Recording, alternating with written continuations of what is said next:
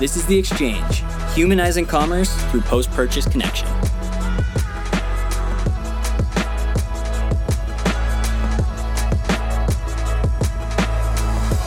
Hello, everyone, and welcome back to The Exchange. If you're a frequent listener of the show, you know we talk about retention, post-purchase, and community as the new playbook in e-commerce. And the way that brands used to succeed is dated. Well, today we have a guest on the show that has been in the D2C e-com space for over 9 years, and he's seen all of these playbooks come in and out of favor. It's my pleasure to welcome Sam Medelson, co-founder of Sivana Spirit, to The Exchange. Sam, thanks for joining us today. Hey, thanks for having me. Great. Well, thanks, Sam. Question for you to kick us off. So you've been in e-com D2C for 9 years, and that's quite a long time for a fairly new space. So tell us a little bit about yourself and how that journey started. Yeah, for sure. So basically, Sivana is actually quite old company. It was founded in 1994 by my dad. My dad used to own a screen print embroidery company, kind of making T-shirts and uniforms for like restaurants and stuff like that. And he's an old school hippie. So when he was making all these shirts for everybody, he one day basically decided to make a T-shirt with a gnome symbol on it. So he made one of those, was stoked on it. All of his hippie friends want some. And then kind of from there, he built this little side hustle next to his main business where he's just essentially aggregating different spirituality products that he really liked, and was selling it to basically his friends. And then it kind of just kept on growing a little bit by bit. Like this is back in the day of like catalogs and like print advertising. So basically that was working out pretty good. It was just, again, side hustle for him. He ran that for a couple of years, and then he launched a website, I think, like, dude, this so long ago. I don't think there's even tracking. Like they didn't have like conversion metrics at the time. It was like really, you had a sale appear on your site, and that's all you know. So anyway, he launched a website. It was going, again, still a side hustle. And then he got it, I think, up to like about, I think $500,000 a year. So it was actually pretty substantial, I guess, e-commerce business at the time. And he started running some Google ads. Fast forward to 2008, the market crashed. Google advertising became extremely expensive. And at that point, he's pretty much ready to retire. So he just turned off all advertising, kind of stopped focusing on it. He sold his other company, and he basically decided to just sell off the inventory and let like just natural customers and like come back and buy out all of his inventory and, just turn it all back into cash. Anyway, so basically, again, fast forward another 3 years, it's about 2011, 2012. He still had probably about $50,000 of inventory just sitting in his garage. And he got an email from the domain that he had to update the software and update the website. Otherwise, they'd have to shut him down. So he contacted my brother, who at the time was working for RGA in New York as a creative designer, to help him basically relaunch a website. And then kind of the question then became like, well, who's going to ship everything? So anyway, me, my brother, and my dad got together, had a chat about it. And the general plan was that we would relaunch a new website on this, little company. This is a little new company called Shopify that only had 16 employees at the time. And basically, my brother relaunched the website. I would basically run all the shipping just from the garage, and went from there. And then kind of just over the years, it just kept on growing and growing. We found Facebook marketing early on, long time ago, back when like you're advertising to get Facebook likes was like the only thing you could do on the Facebook Ads Manager. So ran that, and it basically over the course of a couple of years, it became our full-time gig and just went from there. Took over our lives. That's awesome. So you've seen kind of the full history of Shopify, but also online marketing. And I do want to ask you a couple questions about old acquisition plays and like the balance with retention and that sort of thing. But I think it's important just to give our listeners an understanding of what does Sivana sell? What's the brand all about? Yeah, so it sells basically anything to further your spiritual lifestyle. So basically, it's kind of, I would say, a lot of people relate us to like a yoga wear company, but we're kind of like yoga wear, athletic wear adjacent. So for example, you probably go to Lululemon or Prana for your actual clothing. We kind of support everything else to do with that lifestyle. So that would be home decor, jewelry, malas, clothing to some extent, not non-athletic clothing, basically. And typically we attract a consumer that is very into the spiritual lifestyle, kind of new age spiritual lifestyle. And when thinking about trying to build a brand in a space like that, where like yoga, like the brands you just talked about, like Lululemon, for example, like that type of buyer feels like they would be different from someone who is into the sort of the kind of the full lifestyle of all the other spiritual aspects of yoga. So how do you think about creating a strategy that attracts like a subset of a larger strategy? Like, what are some of the things you've done to attract those buyers? Yeah. So, well, I mean, to put into further context, we've been around for a long time. We started the company when me and my brother were fairly young. Nothing was planned, nothing was organized, nothing was intentional. And it just kind of organically just kind of like kept on following the path of least resistance. So actually, Sivana, when we relaunched the company in 2011 on Shopify, and we started selling off the rest of inventory, we're like, we had something here, and we decided we need to start buying more products. Our first thought was like, hey, there's no place where you can go online and buy all these brands. So like Lululemon, Prana, Manduka, all the stuff that everyone knows now at this time. So anyway, our kind of idea was to be like kind of like the yoga outlet store almost. So we started buying all these products and selling them on our site, and lo and behold, there's no margin in that, and we were getting clobbered. And turns out shipping like 30-pound yoga mats is extremely expensive. So we basically we started selling a lot. We were growing, but basically we were making no money, if not losing some money. And we quickly realized that this is not a good idea. This is not a good space to be in, at least for us at the time and with our experience level. So we kind of started looking for other products to add into the mix. And, we found one of our biggest categories to start was actually like fair trade Tibetan jewelry. We knew some people through like previous suppliers we had from when my dad was running the company years ago. And so we launched these like little fair trade Tibetan bracelets on the site, and they took off, and like they just connected with Facebook. They just crushed it, and we sold that was like almost 40 or 50% of our sales was like one product. And from there, we just realized like, hey, like there's so much more margin in this. There's so much more like loyalty. We're not competing online for keywords or SEO or anything else like that. So it was clearly the path of least resistance, and we just kind of went from there. Yeah, it's interesting. It like going from outlet store like supplier and then finding like a new product. It's like, yeah, following the path of least resistance to get there. And one thing that I really admire about Sivana is not just like the product selection and what you guys are selling, but also the community and the content that you've built around the brand. So for those listening, if you check out Sivana East, it's blogs, podcasts, all sorts of things. Sam, I was wondering if you could tell us a little bit about that strategy. Yeah, that was actually pretty cool. So basically, at some point years ago, we kept on getting questions through customer service or social media that people were like, "Oh, what does Om mean? What does Ganesh, the Hindu god, mean?" Asking all kinds of different like meanings behind the products that we were selling. So we had a buddy of ours who was a writer, and we contracted him to start writing some articles for us because he was really into that kind of thing. And we started like kind of like a little sub blog to our site. It did really well. People really, really responded to the content. And what ended up happening was we actually had people reaching out to us saying like, "Hey, do you mind if I write something? I'm actually like an expert in Ayurveda.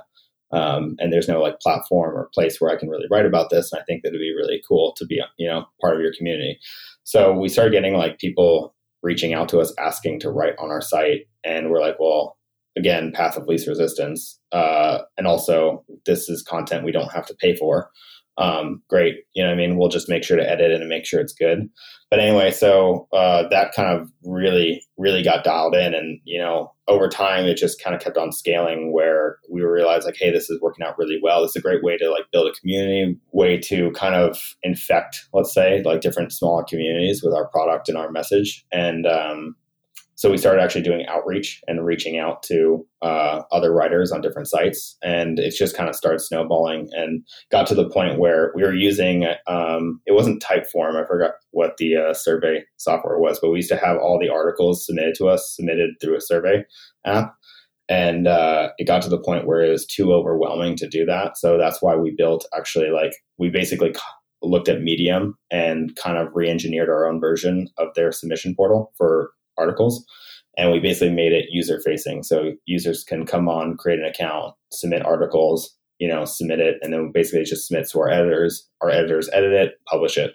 Kind of, so it became basically a niche, like kind of yoga lifestyle version of Medium over time. It struck me when I was looking at the blog, like you guys are almost running two businesses side by side. You're running an e-com business, and then I mean, I don't think I'm overstating it when I say it's almost like you're running a production business too, because I mean, there's an entire free yoga class section. You have a podcast, you have events, you have the blog. I mean, how do you sort of fit those two strategies together? And how do you, if there are e-com brands out here listening who are building an audience through content, like what advice would you give them that you've sort of already lived through? Yeah. I would say that basically, they are almost like they could actually be regarded as two separate companies. I think this strategy really has just been brand awareness. In terms of like, if we look at the analytics, it drives a fair amount of traffic and a fair amount of domain authority and awareness to the brand. I would say that it's not necessarily like a great like source of acquisition, like it doesn't pull in a massive amount of sales. But what's interesting is that like taking into account, like, for example, we have the Sivana podcast on iTunes.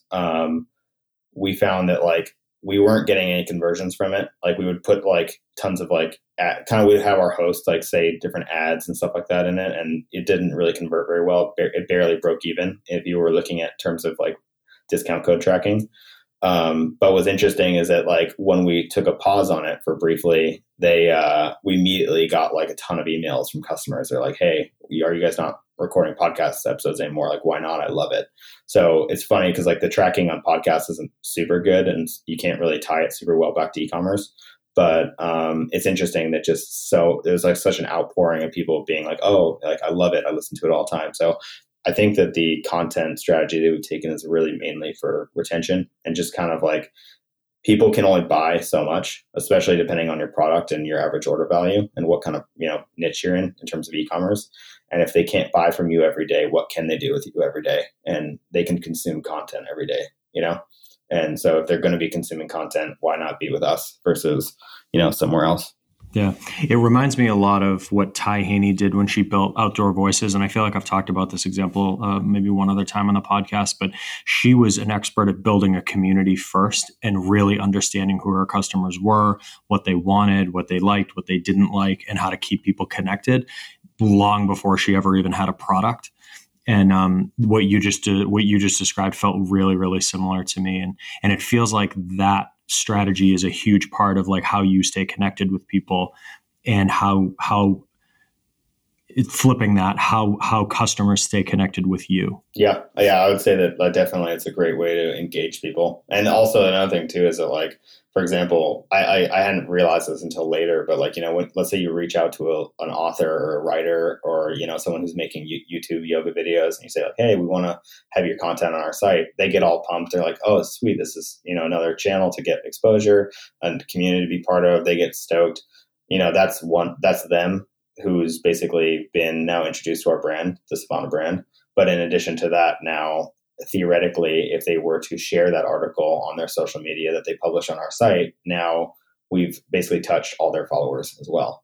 And like, I think we were looking into the SEO recently of the blog, and like, I think it was the amount of backlinks we have is absolutely nuts because we have like an automation that sends out that when we publish someone's article, it sends like an email saying like, "Hey, if you want to put this on the site, like here's a snippet from your article that you can use, and here's the link, and if you could put it on your site, that'd be great." And I think we have something like some stupid amount of backlinks now. So like the domain authority of Sivana East is just outrageous. And obviously that's lifted Sivana's domain authority for SEO as well. So it's had a huge impact for SEO for us. It seems like an amazing tip right there with, hey, we're publishing from other people here. And as soon as you do, giving them the ability to like point people to that. And it's a benefit to both parties. So it seems like a no-brainer. Yeah, for sure. Yeah, I think that's a good way. I don't know if you guys have read the book, The Tipping Point, but like that's kind of one of the ways I imagine. I mean, you see it now with influencer marketing. It's the same way, is that people are kind of like they're trying to infect like micro communities. So I think that was like not necessarily intentional what we did, but that's kind of what we were essentially doing, was basically infecting all these like micro communities within our particular niche. And so far it's been working out pretty well. And with everything you have on Sivana East, with all those different content types, is there one, you talked a bit about the podcast, is there one that is influencing behavior? You said, hey, people can't buy from you all the time, but they can consume content. Like, are you seeing one of these be more effective for that than the other? The articles is just the easiest, just because it pulls in the most traffic, organic traffic for the site. So that's the biggest. And also they're really easy to pop into emails and stuff like that and drive traffic to. I would say that like, yeah, articles are the best, but again, like it's kind of crazy. Like I don't really think about it all the time because it's not the major point of focus for me anymore with Sivana East, but like I think we get anywhere from 20 to 30 articles submitted to us a day. Wow. And we get like 5 or 10 YouTube videos like submitted to us a day. So like originally when we launched our like free yoga section, which is essentially like a repository of essentially YouTube content. It's like, that's all it is. It's all just YouTube content embedded onto our site as like in an easier format to find.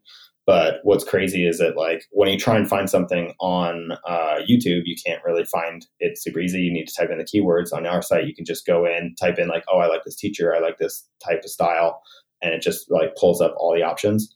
YouTube, we get those videos. I wouldn't say that like I can't really track like metrics of how many people use it and how many people buy or how great it impacts retention, but we get the most emails on our videos for sure. Yeah, it's like the whole idea of content. I just think it's super underutilized in e-commerce. I feel like a lot of B2B companies and other software companies use content very strongly, but it's not a playbook that gets used too much in e-commerce. So it's awesome to like get all those tips and tricks from you. You know, actually, sorry, before we move on, so something for e-commerce owners to know, what's fascinating is we have a Sivana Spirit, email list, which is our retail emails that we send almost daily or every 2 or 3 days. And we have a Sivana East email list that we basically have built up through like pop-ups or widgets on the site. And interesting fun fact to know. So our blog, obviously we have 2 lists, retail list, blog list is what we call it. Our blog list has about 300,000 active users, and we send out daily emails on that. And our open rates are anywhere from like 25 to 30%, click rates around 2 to 3%. And it drives at least like not a massive amount of sales, but at least like 10% of our sales that day, anytime we send it. So it's pretty crazy how much engagement it's driven for us. And just having that as like a constant way to communicate. You have something to say if you have content. If you don't have content, you have nothing new to say to people, and then you have no reason to talk to them. Yeah, exactly. It's tough to always email people with basically the message of, hey, come buy something. Yeah. But if you have all of that content, you always have a value add reason to be reaching out to them. So I think that's super smart. Sam, one thing that you and I have talked about in the past is like you built up this content strategy with Sivana East for Sivana. And one thing we've talked about is the idea of paying for acquisition too early before you find product market fit. I think what we kind of originally connected on LinkedIn was, I think, a question I posed to the community, which was basically, at what point should you be reinvesting back into acquisition once you've determined how like a certain repeat purchase rate on your Shopify analytics? So for example, like Sivana, 50% of all of our customers are repeat buyers on a given day. Versus the new companies, it's obviously was very low for the first month, and then watching it grow and monitoring, how many people are coming back and what the lifetime value of those customers was. It's definitely something you need to watch out for, especially initially, to make sure that you're set up to actually grow and scale in a healthy way. Because having been in e-commerce for a long time, Facebook is like a very dangerous tool to become addicted to. It's almost like getting addicted to a drug.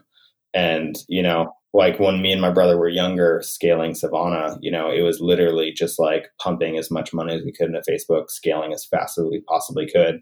And then obviously, I don't know how long everyone who's listening to this has been in the game, but like, I think it's like 2015, 2016 is about when I think if you look at the growth trajectory of a lot of the really most popular D2C brands out there, is when they all hit a wall or a plateau. And that was because Facebook suddenly became mainstream and the market got saturated. And so we had a massive pullback where suddenly, we were acquiring all these customers, but we hadn't had given it enough time for them to repeat buy. And suddenly our cost per acquisition was skyrocketing. And we were basically in this position where we couldn't continue to spend as much money. We had to both start lowering our ad spend to survive, as well as basically having our costs go up. And it was like a 2 to 3 year hangover period before we finally like caught back up to where we needed to be. And now we're in like a safe, healthy growth trajectory that we're much less addicted to the idea of growth and much more happy with the idea of just growing, off of customer retention, because it's a very stressful thing to do, when suddenly your acquisition turns on you. Right. We talk about that all the time at Loop, about how the old playbook, and Alex talked about this at the beginning, the old playbook, which really isn't even that old, is spend as much as you can. Like once you find a product where you have product market fit, spend and spend and spend and spend. And often it's through, Facebook ads or through Google, but make the acquisition process as smooth and as frictionless as possible. But I think what you just said is sort of, you guys are living proof of, if you don't also have some kind of experience set up post-purchase to drive repeat purchases, to drive the loyalty, to keep people connected to your brand, then you're in a lot of trouble, because you're at the mercy of Facebook's algorithm and the amount that you can spend. And, I'm just like, what tips would you give to folks who have been, maybe they're still in the middle of that 2-year hangover, and the only way they know how to grow is through acquisition? Like what have been some of the lessons that you have learned on the retention side that you could share? So one of the things, at least the approach to acquisition, I would say that one of the things that's been working out well with our 2 new brands is that once, obviously we pumped a certain amount of money into it to just get it, like the wheels turning and the train moving. But then we fixed the amount that we'd spend in advertising to a fixed percentage of the previous month's revenue. So for example, that way we know, like, okay, this advertising that we're going to spend this next month is already paid for. It's already baked into how much revenue we do. And we know that's like, what our margins are, everything else. We know that this is a safe amount. So worst case scenario, if we do just what we did last month, we're in a great position. We fix it as a percentage of the previous month's revenue. And then we increase it only if our revenue goes up. So basically the only way if you're not raising your ad budgets, the only way for your revenue to go up is your AOV has to go up, your conversion rate has to go up, or your retention has to come up, which basically means you have to focus on other things to get your revenue to basically move forward, move the needle, and then you're allowed to go and have fun increasing your budgets. So that's one strategy we've been taking with the new apparel brand, and that's been working out really well. I think in the past 2 months, I kind of went against that just slightly, and I regret doing so. Just because it was like we had to meet a lot of minimums in terms of our purchasing for the apparel brand, and now we just need more sales to pay for it. But plan is to go right back to that strategy, because it's a much more comfortable way to operate, and it's great to just allow customers to like come back and like feel your growth, versus like just trying to basically, work out just some numbers magic and just dump everything back into Facebook. I just don't like doing that. I feel like it's a very uncomfortable position to be in. But in terms of like how to move up your average order value, how to increase your conversion rates and all that stuff, specifically, like the strategy I take is just in general. I think this is kind of one of the things me and Alex connected on, is that my favorite quote out there is advertising is the tax you pay for being unremarkable. Love that. Amen. It's like, yeah, I think I heard that on like a Y Combinator video or webinar or something like that. But I was like, hearing that, I was like, just like, holy shit, man. Like that's pretty humbling when your day revolves around spending money on acquisition, and you're like, why is my ROAS so low? You know what I mean? Like, why is my cost per acquisition so high? And you have to stop and consider like, well, maybe it's just because you're not remarkable. Because like the remarkable versus unremarkable, when you were talking earlier about like putting those checks and balances in place where, hey, I'm not going to up my ad budget until I have like a certain repeat customer rate or my average order value increases. And by forcing yourself to do that, you actually find those places where you can be more remarkable. I can be more remarkable with my unboxing experience. I can be more remarkable with how I engage with the customer after they make a purchase. So I think above all, the biggest takeaway from what we're talking about today, Sam, is like, don't get addicted to acquisition.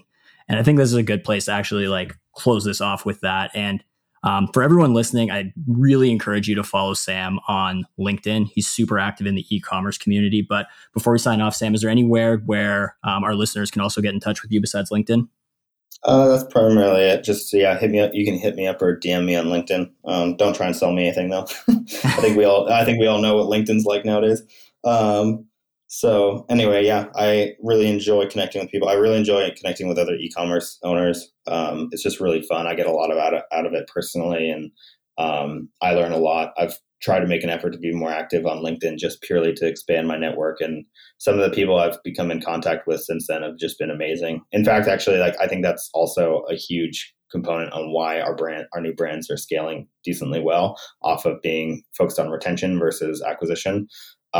Is largely due to the community within LinkedIn that I've met. So if you're an e-com brand listening, connect with Sam on LinkedIn. He's looking to hear from you. If you're trying to sell him something, don't bother. And that's thanks for joining us this week, Sam. That's been this week on The Exchange, and we'll talk next time.